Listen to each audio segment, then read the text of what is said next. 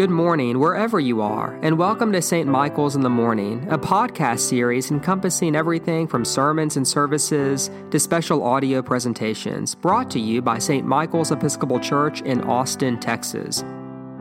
For more information or to make a donation to St. Michael's, please visit www.st-michaels.org.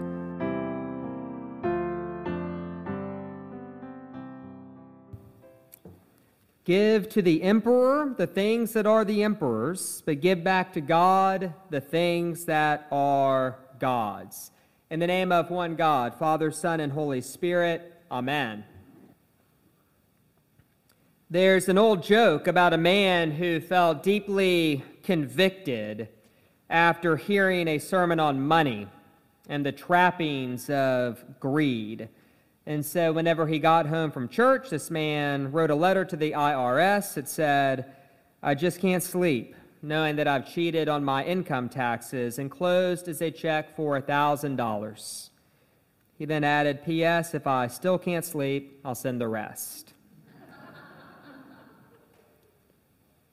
If you are new to St. Michael's, we dedicate the month of October to taking an honest look at how we relate to money.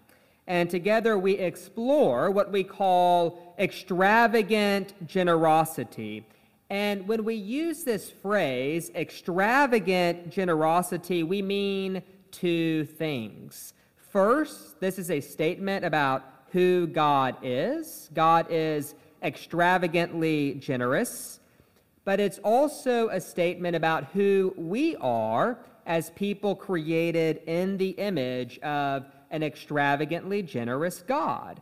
Now, this opening joke that I told, I'm well aware whenever I craft these sermons that joke wasn't really that funny.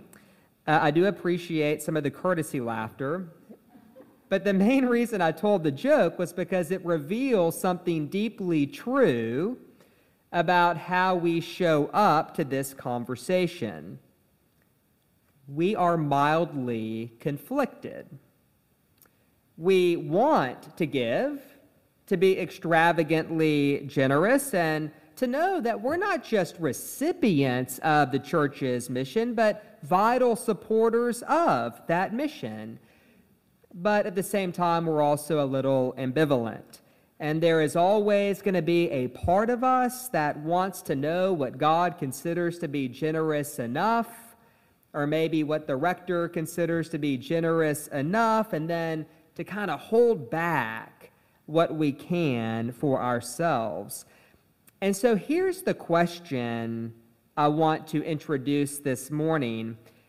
Can we embrace this journey to generosity from a place of love and curiosity and humor and faith and openness, and not from a place of fear, skepticism, or defensiveness?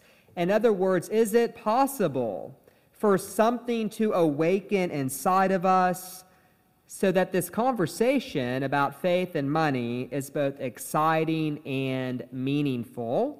Because I know from experience that it absolutely can be. And so to start, let's take a look at today's gospel, where the Pharisees come to Jesus with a very specific question about money. Should we pay taxes to Caesar, or should we not? And while theirs is more of a political question than it is a theological one, it's still a question about money nonetheless, and about what their posture should be with respect to giving. And what I love about Jesus' answer is that he doesn't give them a formula. He doesn't provide a black and white response, but instead, Jesus reminds the Pharisees who they are and whose image they bear, because Jesus knows that if they get that right, that the question about money will take care of itself. Give to Caesar that which belongs to Caesar, but give back to God that which belongs to God. Now, the Greek word translated give is more accurately translated to give back or to restore. And so in today's gospel, whenever Jesus takes their coin and examines the coin, Jesus looks and he sees the image of Caesar stamped on that coin. And so he says to the Pharisees, this coin belongs to Caesar. This coin bears his image, and so give it back to Caesar. But then Jesus looks at the Pharisees, and Jesus sees a different image that has been stamped on their soul, an image they no longer see in themselves or each other, and that is the image of God. And it's from that place of seeing that they bear the divine image, of seeing that we bear the divine image, that Jesus addresses their question about money. The coin, he says, it's Caesar's, and so give it back to Caesar, but you belong to God. You are his. You bear the image of my Father in heaven, and so be restored to God. Give yourself back to God. And so whenever we talk about this journey to generosity, what we're really talking about at its core is how to give ourselves back to God fully. The primary reason we talk about money in the month of October here at St. Michael's, please understand, the primary reason is not because the church needs your money. Now, I think practically speaking, we all understand that churches don't run on magic, but on the intentional, generous, prayer-soaked commitments of the church's members, and that's just a fact. And when it comes time to build an annual budget, basic mathematics always come into play. But that doesn't mean that getting the math to work the way we want the math to work is the deepest truth behind why I'm preaching this sermon series. Because the deepest truth is always that the church's vocation is to be a place where we increasingly come to see whose image we bear, and from that place of insight, increase our capacity to give ourselves back to God fully over and over and over again. And so on this journey to generosity, before we even ask the question, how much should we give, there is a prior question we've got to ask, and that's, what do we love? And what is it that we ultimately want? Because here's the thing, I believe that every human being ultimately wants the exact same things. We want joy, we want happiness, fulfillment, connection, we want meaning. But here's the thing, there are two very different views that we've all been exposed to as to how one attains a happy, connected, joyful life. There's the view that we inherit from the world in which we live, which would say, maximize pleasure, minimize pain, accumulate all that you can, compete with your neighbor, win at all costs, and pursue your own dream irrespective of the common good. And if we follow that particular path, it will lead to a particular outcome. But then there is Jesus' view, which is a different path altogether and which leads to a different outcome and quality of life. And that path has been stated in a variety of different ways. It is more blessed to give than it is to receive. Seek ye first the kingdom of God, and everything else will be added unto you. For those who want to save their life will lose it, but those who lose their life for me and for the gospel will save it. You know, Jesus articulated this path in a million different ways, but he's talking about the path of the kingdom.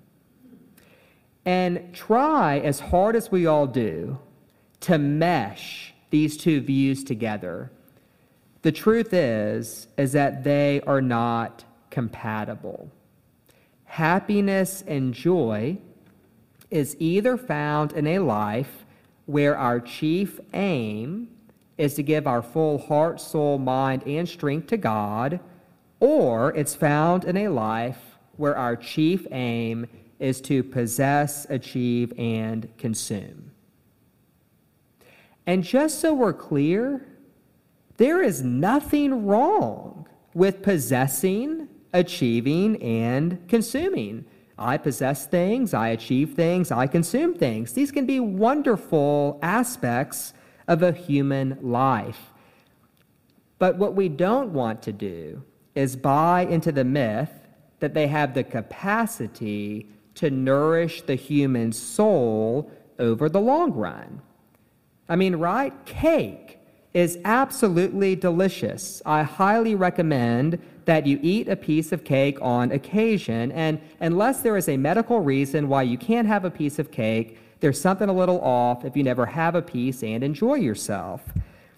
But if it's the only thing we eat, we will get sick and unhealthy.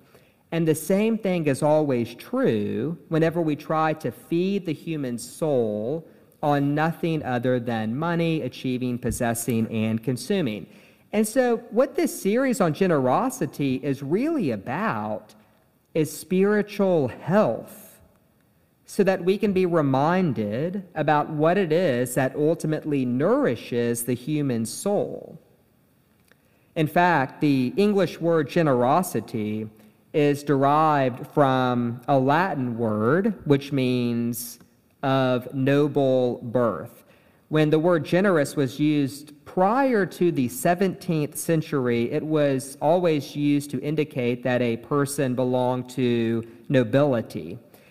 And part of my goal in this sermon series is to reclaim the original meaning of this word, because theologically speaking, generosity is a byproduct of a noble birth. Not in that it's tied to class or race or societal status, but rather to our divine birthright as people created in the image and likeness of God. And when we grow in a life of extravagant generosity, all that happens is that we conform more closely to our design and become more of who God created us to be, sons and daughters of the Most High God. God is generous. And because we are created in the image of this generous God, generosity is our birthright. And so I'm going to end my sermon today with a little story. This happened about a week ago. I was having a conversation with my daughter, Annie, who just turned 6 years old, and she was telling me that whenever she grew up, she wanted to be just like her mom. And so I said, "Sweetheart, that is a wonderful goal. Your mom's a lovely person, but tell me why. What is it about mom that you admire?" And Annie said, "Well, she gives me snuggles at night. She's kind.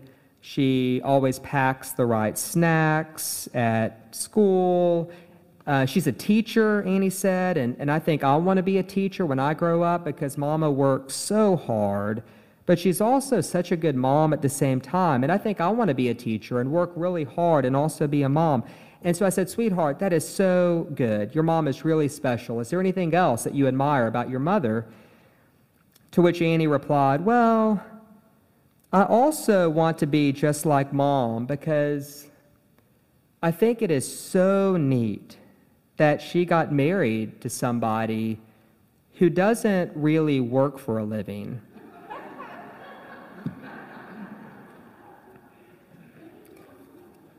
So I replied, "Sweetheart, I'm at St. Michael's 6 days a week. What do you think I do?" And she said, "I think you sit in your office and eat donuts all day." And this, of course, led to a long conversation. Annie learned about W-2s and all kinds of things. But I'm not going to inform you about the rest of the conversation, but only to say that as I reflect on this interaction, I was touched in a very deep way that Annie did not consider what I do here to be work. In fact, yesterday we celebrated Annie's 6th birthday, and her party, at Annie's request, was here on this campus because St. Michael's does not live in the same part of her brain as work, but rather in that part of her brain that thinks of love, delight, family, faith, connection, and meaning. And what I want to leave us with today is that this conversation about faith and money does not have to be about work, and that it's really possible to lean into this conversation and to make a sacrificial gift and to live a sacrificial life in such a way that it enhances our love, our delight, our connection, and above all else, the meaning we crave as human beings. That's the journey we're going to take in the coming weeks. And friends, to do this work well is our birthright. Amen.